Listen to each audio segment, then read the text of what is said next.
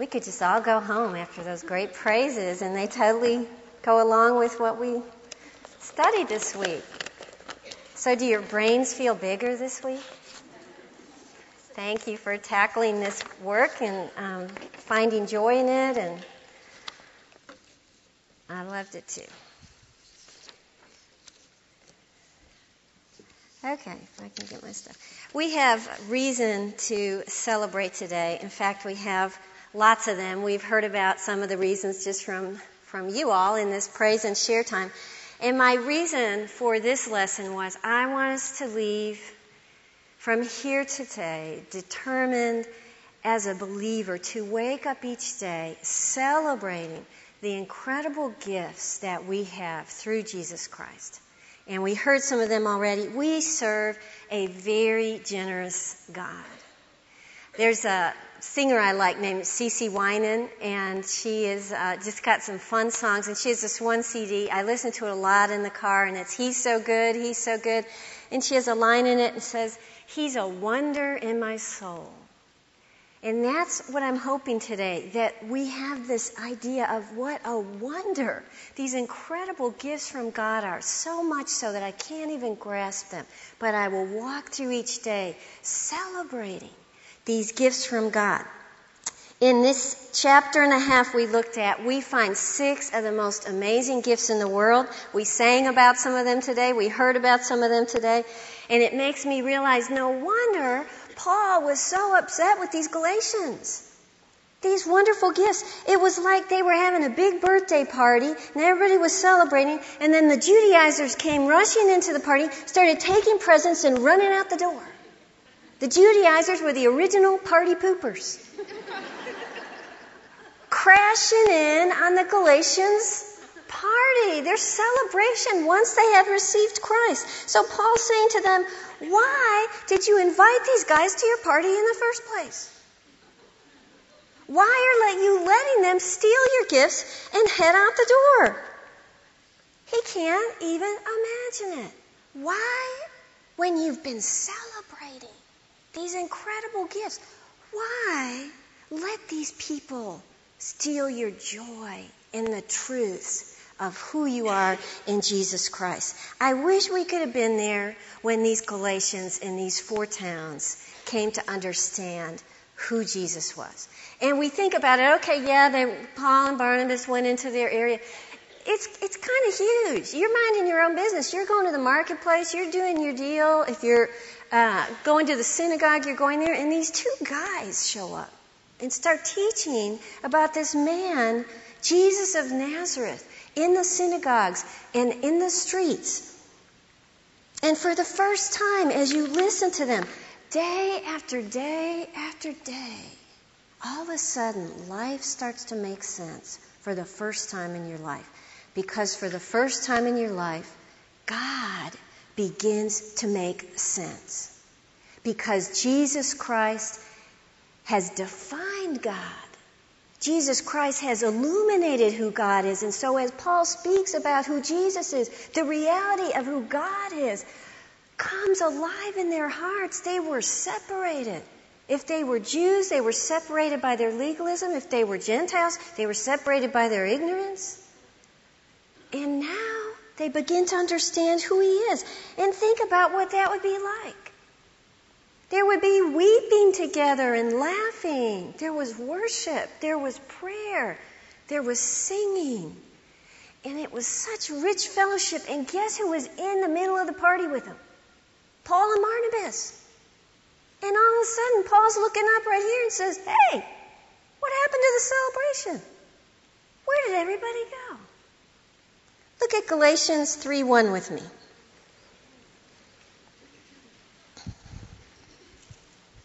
You foolish Galatians, who has bewitched you? Before your very eyes, Jesus Christ was clearly portrayed as crucified. Okay, why would he call them foolish here? We've talked about this the last 2 weeks. They're trying to combine these gifts of Christ with their works of Moses and somehow come up with a better plan for salvation. They're trying to mix these things. And I think they were unaware of this statement I read: to supplement Jesus is to supplant Jesus. They're thinking, we're just supplementing Jesus. But in reality, they're supplanting Jesus. And they were embracing a doctrine. Look at chapter 2, verse 21. That was saying the death of Jesus was not necessary.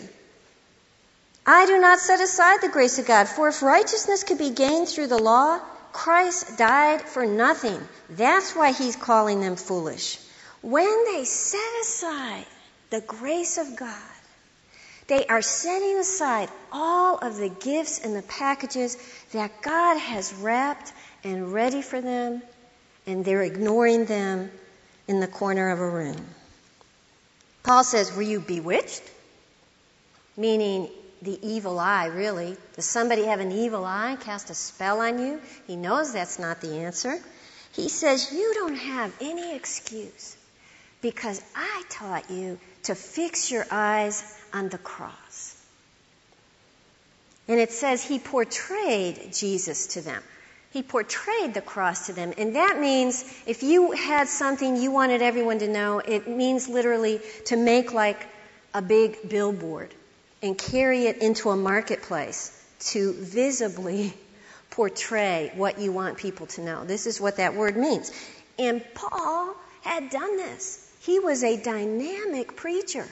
So when these Galatians were coming to hear him talk, and they're on these stone floors, and they're sitting at his feet, and he begins to describe to them the hammer going through Jesus' hands and feet, they could almost hear it.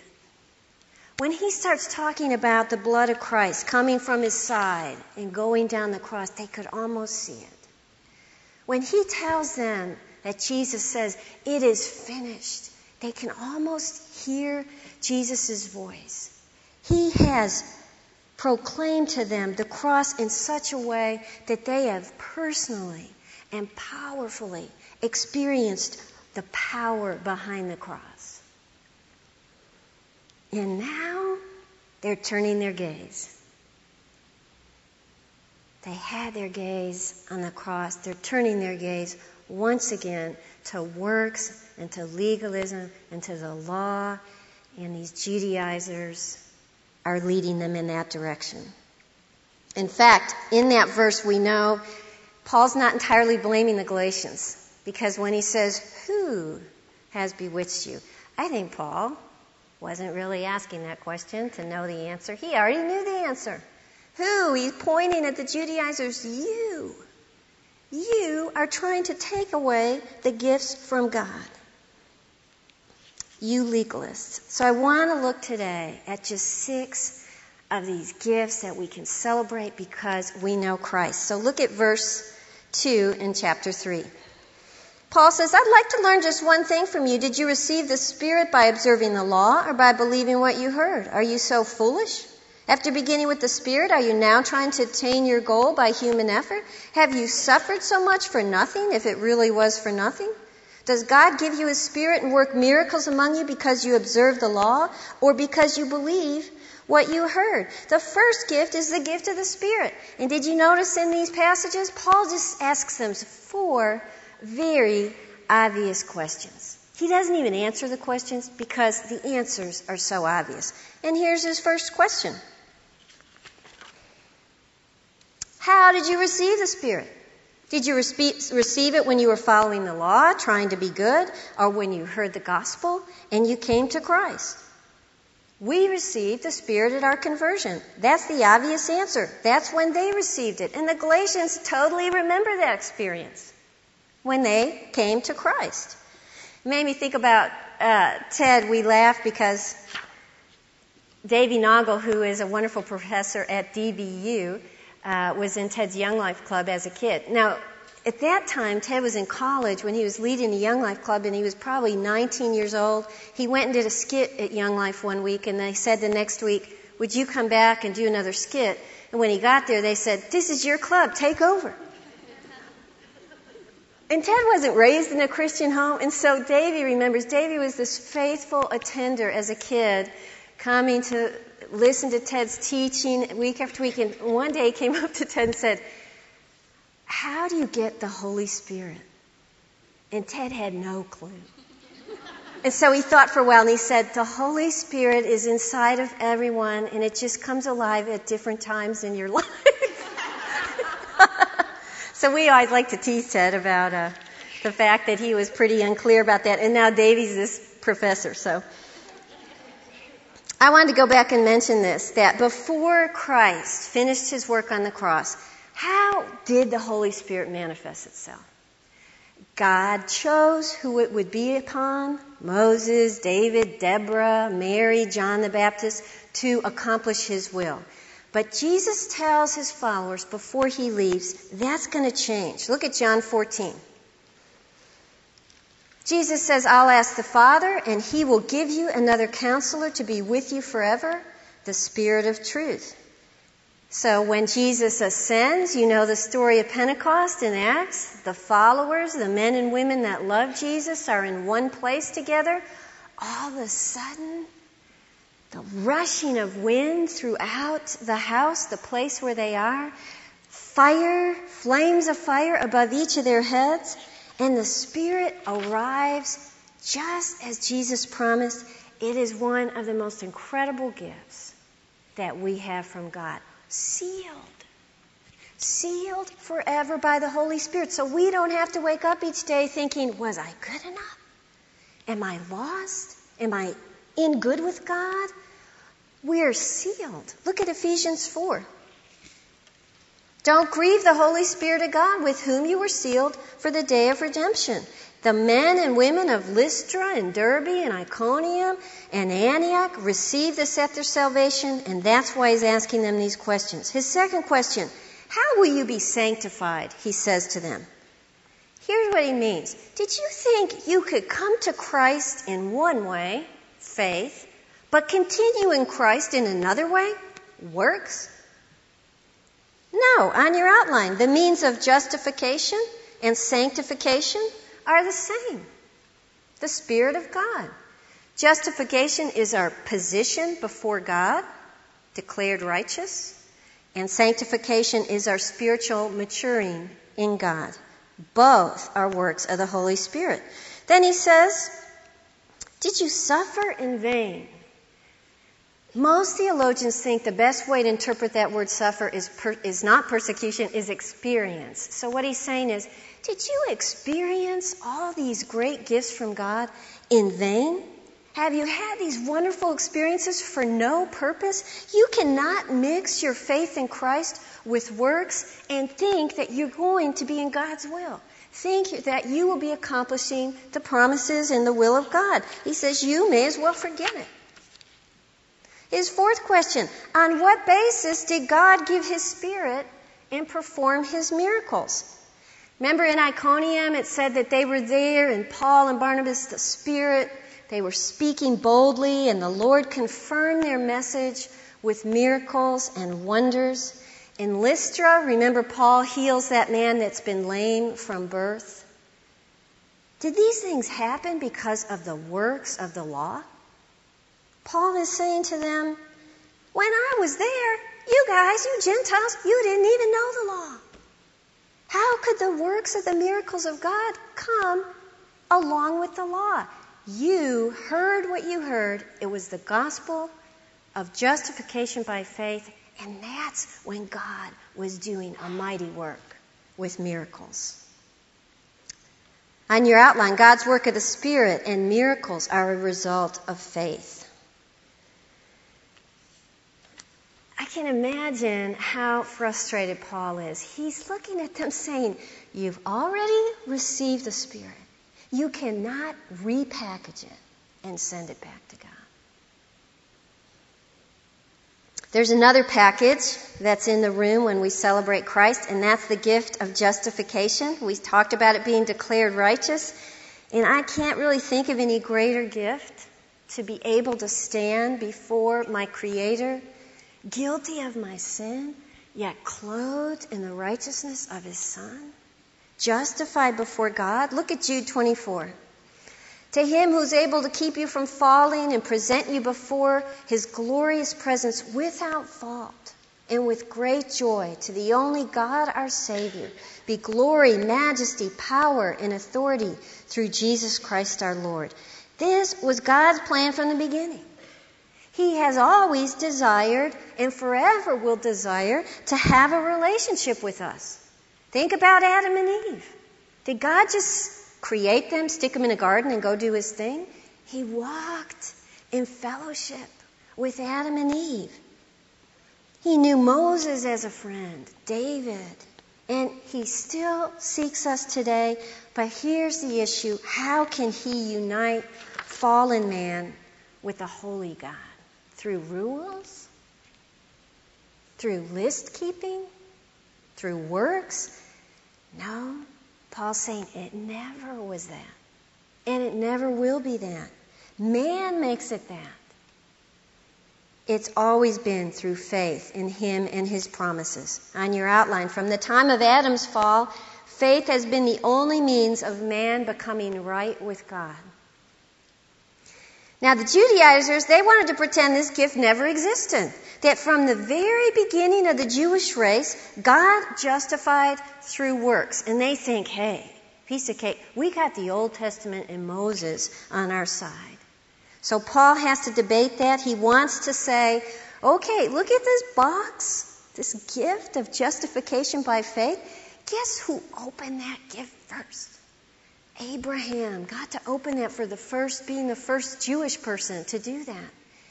He did that. And you guys are letting it sit in a corner and collect dust. Look at verse 6.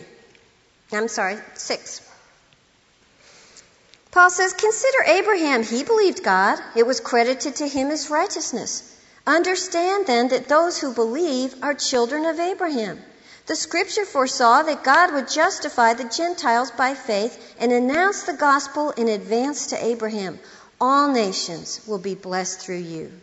So those who have faith are blessed along with Abraham, the man of faith, the father of the Jews. And he quotes Genesis 15 to say Abraham believed God, and that's what reckoned him as righteous. He took God at His word.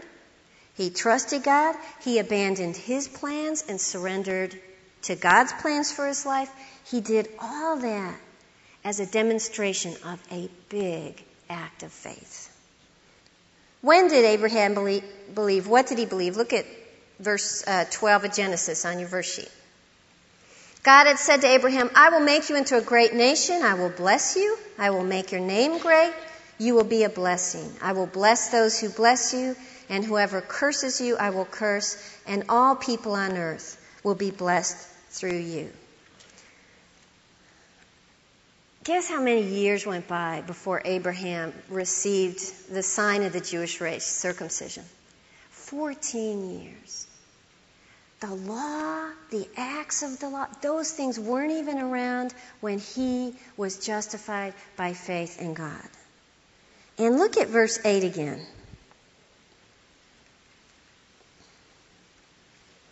Circle this word. It's pretty exciting. The Scripture foresaw that God would justify the Gentiles by faith and announced what? The gospel. The gospel began all the way back with Abraham. Justification by faith. The gospel was first spoken to Abraham, the beginning of the Jewish race. And why is it the gospel? Because we believe that Abraham's descendant would fulfill the promises to bless all the nations. If we have faith in that descendant, just like Abraham, we are justified by faith. The Judaizers say at this point, that was before Moses and the law came around. That was the new way God wanted to deal with us. So this is all not valid. Paul responds in verse 17. What I mean is this, he says, the law, introduced 430 years later, doesn't set aside the covenant previously established by God and do away with the promise. For if the inheritance depends on the law, then it's no longer depending on a promise. But God in His grace gave it to Abraham through a promise. I don't know about you, but I'm pretty excited that you can't nullify a promise of God. Can you imagine what that would be like for us today? To not know what God might be feeling that day, what kind of mood He was in? Wouldn't that be scary to go through the day not really knowing if the promises of God were going to hold up for you on that day? Paul's saying that's ridiculous.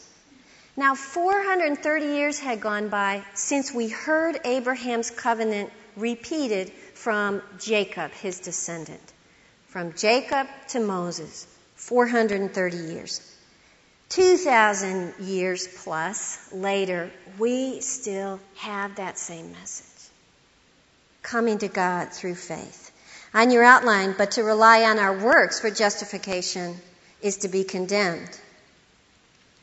Look at verse 10. All who rely on observing the law are under a curse, for it's written, "Cursed is everyone who doesn't continue to do everything written in the book of the law." Clearly, no one is justified before God by the law, because the righteous will live by faith.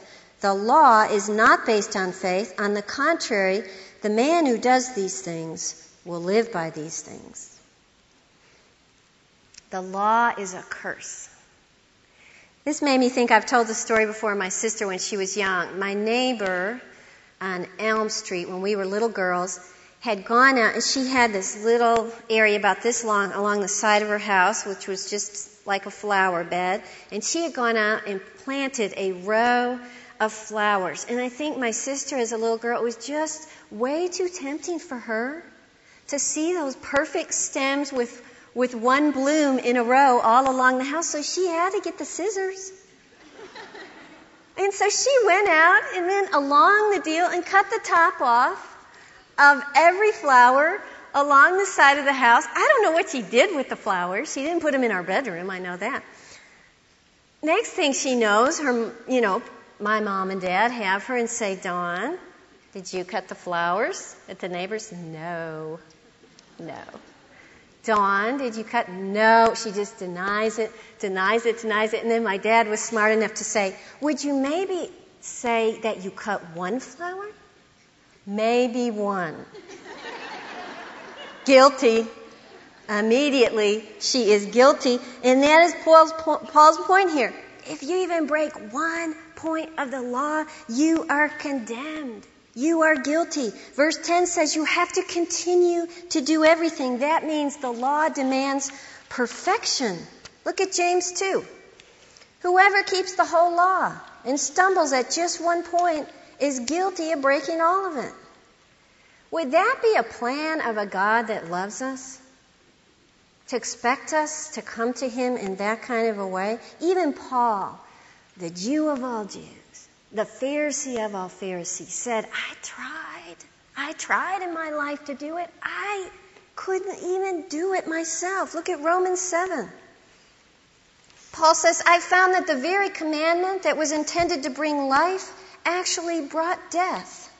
For sin, seizing the opportunity afforded by the commandment, deceived me, and through the commandment put me to death. The law exposed all the sins of Paul.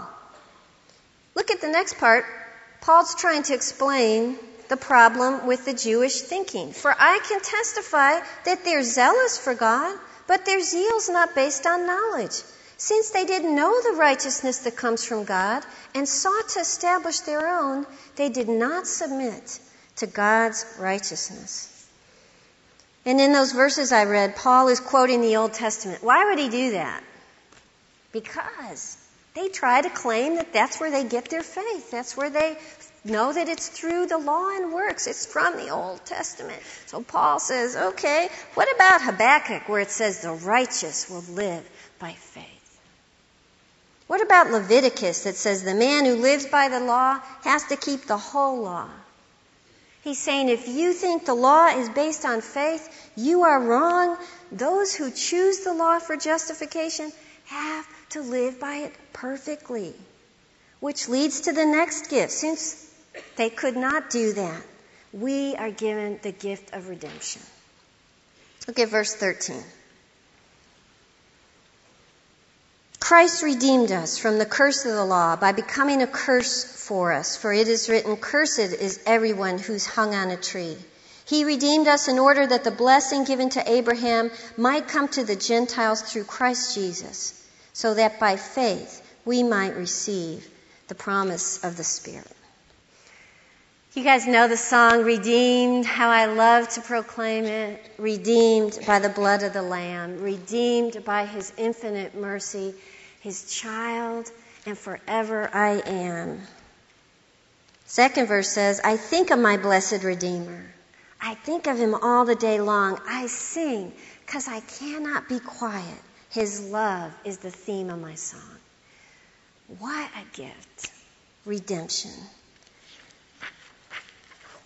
This was a word, redeemed, that was used pretty commonly back in the Jewish times, and it meant to buy a slave's freedom.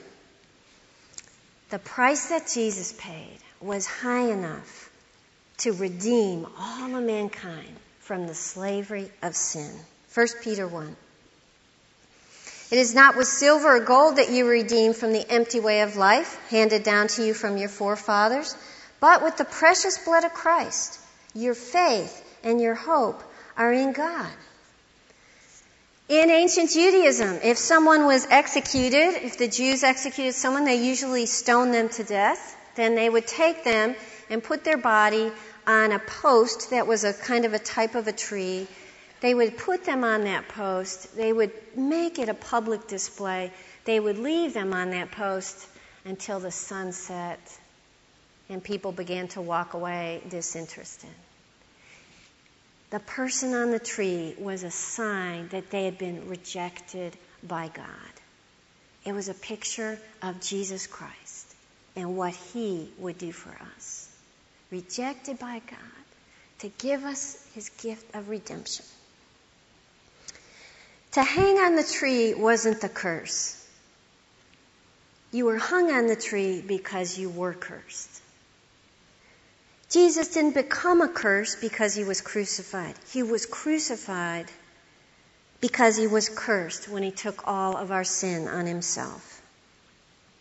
1 Peter 2:24, I didn't get it in your notes, but it says, by His wounds we've been healed. He Himself bore our sins in His body on that tree. Why did He do it? On your outline, we just read two reasons. He redeemed us so that Abraham's blessing of salvation would become our blessing. He bore that curse for us. And He also says there, He redeemed us so that we can receive God's Spirit. What is the result of this redemption? What's another gift at this party? And it's the gift of freedom, because the world is a prisoner of sin. I read about these two brothers, Harold and Johnny, I think. Yeah, Harold and Johnny. They were little guys walking home together from school one day, walking through a field to get home. And these four teenage guys they'd never seen in their life came up to them and just tackled them. And Harold and Johnny were like, what are you doing? We don't know you. Leave us alone. And they're laughing and kind of beat them up a little bit. And then tie ropes around them. Just tie them. Kick them a while. Don't hurt them too much. Just kind of laugh at them. And then the bullies run off. And Harold says, I was really glad to see him go. But then I tried to get up. And they had tied them together so perfectly and tied their hands and their arms that they could not get up. And so the day went on, and then the afternoon was gone, and then the night came. He said we were lying on the ground in a field looking up at the stars in the dark, unable to get away from these ropes that tied us. And all of a sudden, they heard in the dark the voice of their dad, who was kind of retracing their steps on the way to school. And of course, he found them and untied them. And I love that story because that's us. We didn't get to come up with a plan on how to get to God. We could not be good enough. So we're tied up. We're enchained. We're slaves to our sin. We're like in the darkness lying on the ground. That's how helpless we are. And God gives us the gift of redemption and comes to us, calling our name, and unties us because we've accepted His Son. the gift of freedom. So why did God give the law then? Look at verse 19. What then was the purpose of the law? It was added because of transgressions until the seed to whom the promise referred had come. The law was put into effect through angels by a mediator. A mediator, however, does not represent just one party, but God is one. Is the law therefore opposed to the promises of God? Absolutely not. If a law had been given that could impart life, then righteousness would certainly have come by the law. But the Scripture declares that the whole world is a prisoner of sin, so that what was promised, being given through faith in Christ, might be given to those who believe. First, we see in here the law was a means for restraining sin. It was given because of our transgressions, a way to check sin. In fact, look at 1 Timothy 1. We know that the law is good if one uses it properly. We also know the law wasn't made for the righteous, but for lawbreakers and rebels, for ungodly and the sinful. It's a way that God used to restrain sin. But going along with that, on your outline, the law exposes the depth of our sinfulness. Paul says this, I wouldn't have known sin except through the law. I wouldn't have known about coveting if the law hadn't said, you shall not covet. And then he says this, I was once alive apart from the law, but when the commandment came, sin became alive, and I died. How many of you have read Pilgrim's Progress any time in your life? I know Julie had given me that once. Opening chapter, I want to read what happens. This man says, I walked through the wilderness of this world. I sat down at a certain place where there was a den. I laid myself down in that place to sleep, and as I slept, I dreamed a dream. I dreamed, and behold, I saw a man clothed with rags, standing in a certain place, with his face from his own house, a book in his hand, a great burden upon his back. And I looked and saw him open the book and read it. And as he read, he began to weep, and he trembled. And not being able to contain it anymore, he broke out with a lamentable cry, saying, what shall I do? A short while later, this man encountered Evangelist, the man writing this, who said to this man, why do you cry? And the pilgrim answered, Sir, I perceive by the book in my hand that I am condemned to die, and after that to come to judgment. And then Evangelist pointed the pilgrim toward a gate in the distance, a light beyond it, and a hill, and with the great burden on his back and the book in his hand, Pilgrim started off toward the hill, crying out, life, life, eternal life. The law exposes the depth of our sinfulness.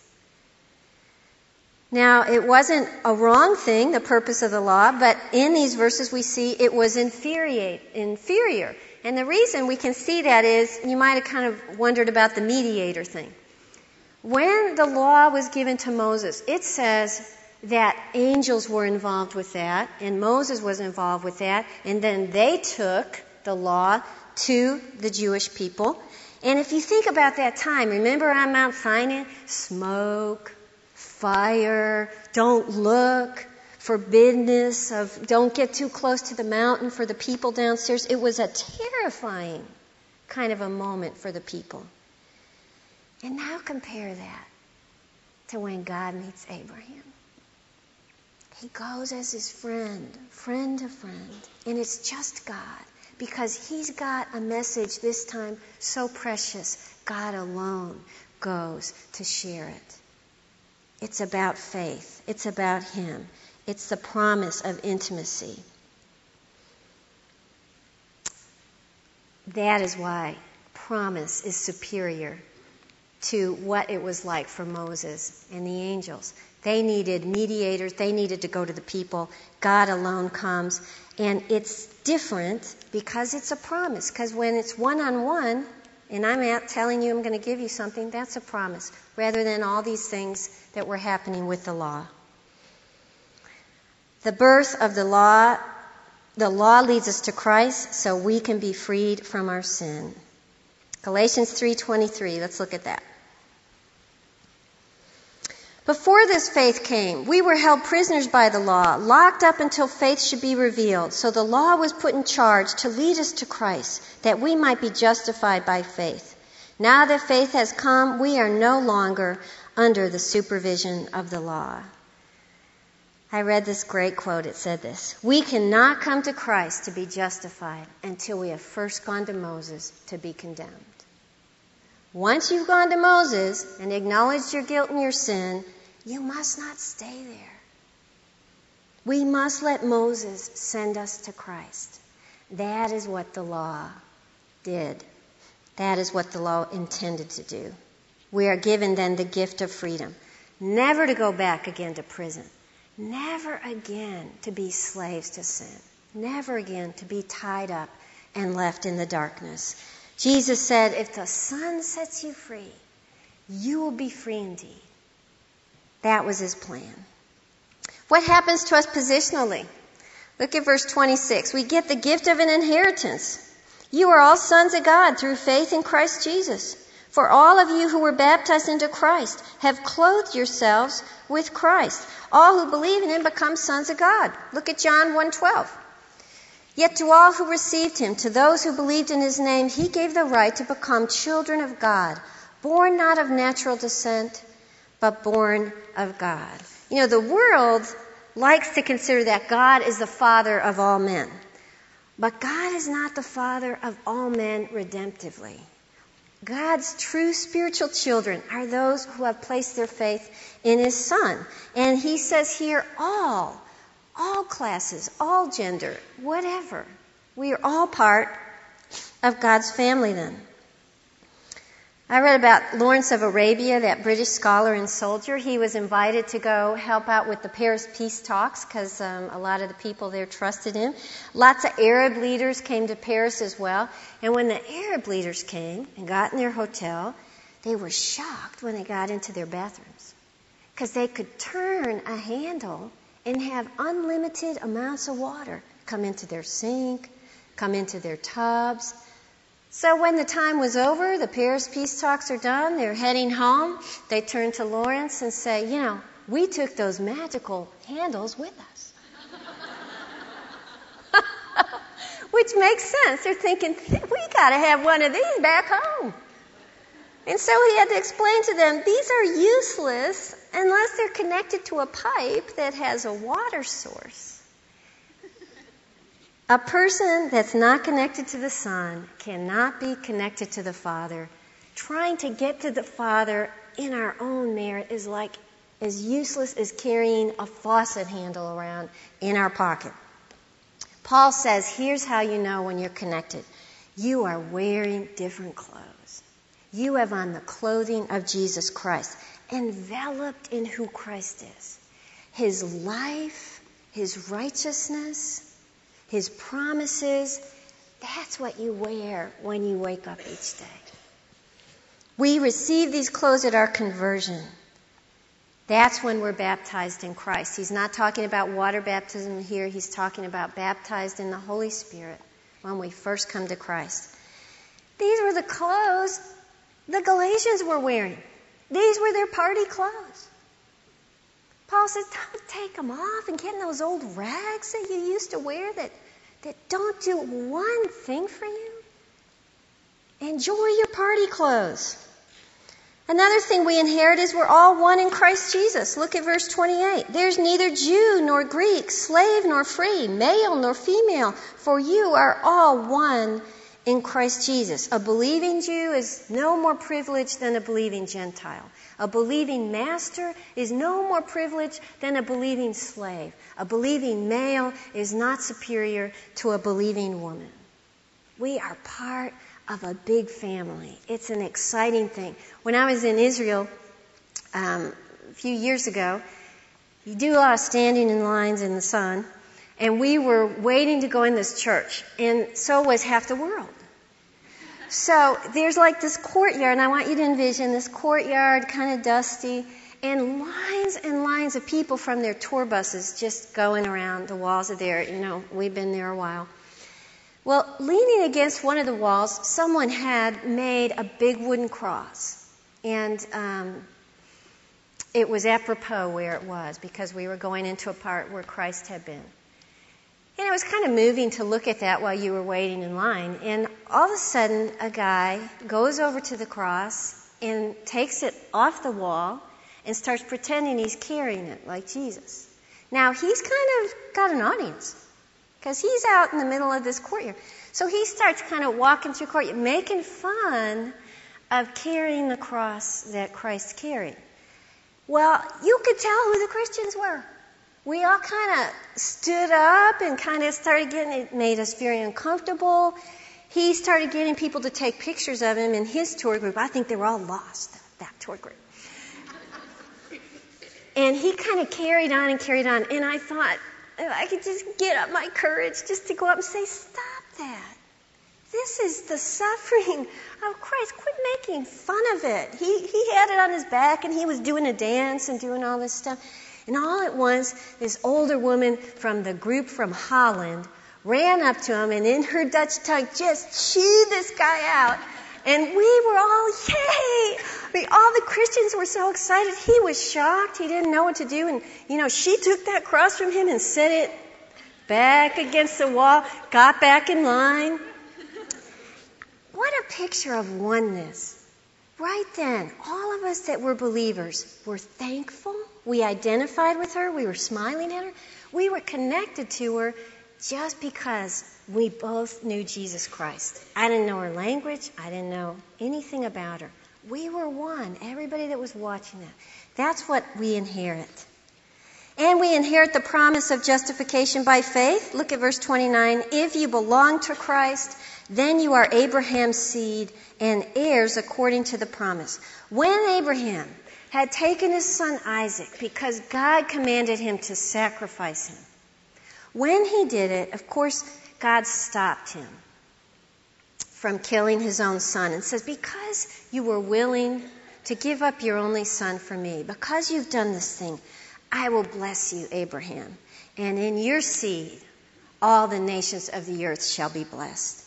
Christ is that seed. We've read that in this passage. Since we are in Christ, we are part of that seed, and we are heirs to the promises of Abraham, and that was that we would have a right relationship with God by believing in him as Abraham did. I want to end real quick with the gift of intimacy. Look at verse 6 in chapter 4. Because you are sons, God sent the Spirit of his Son into our hearts, the Spirit who calls out, Abba, Father.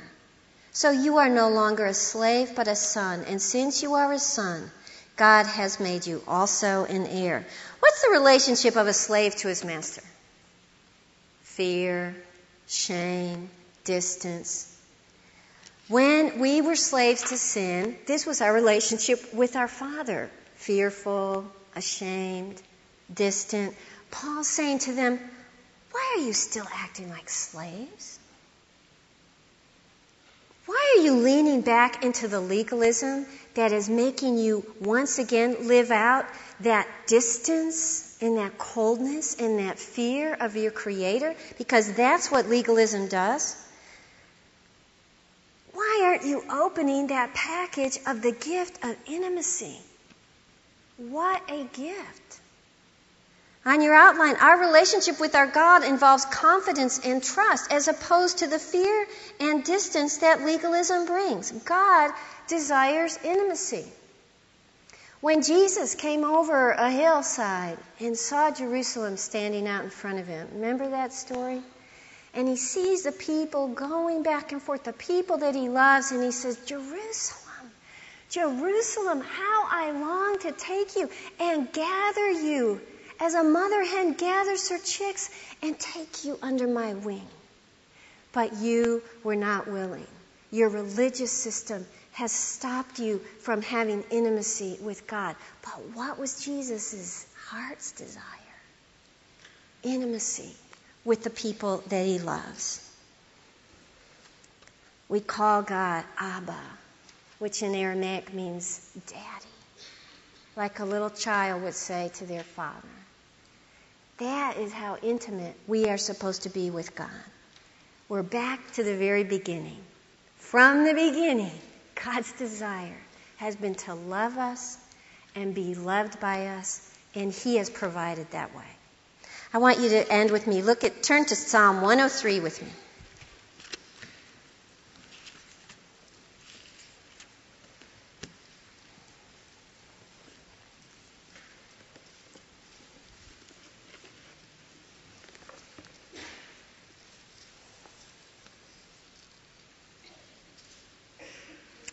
Psalm 103, verse 7. We'll go, like the Judaizers want, all the way back to Moses. He made known His ways to Moses, His deeds to the people of Israel. The Lord is compassionate and gracious, slow to anger, abounding in love. He will not always accuse, nor will He harbor His anger forever. He doesn't treat us as our sins deserve, or repay us according to our iniquities. For as high as the heavens are above the earth, so great is His love for those who fear Him. As far as the east is from the west, so far has He removed our transgressions from us. As a father has compassion on his children, so the Lord has compassion on those who fear Him. We have plenty of reasons to celebrate. Let me pray. Father, thank You so much for Your word that is true, and thank You for these gifts. We just cherish them, Father. We acknowledge them, and we give You all praise. In Jesus' name, amen.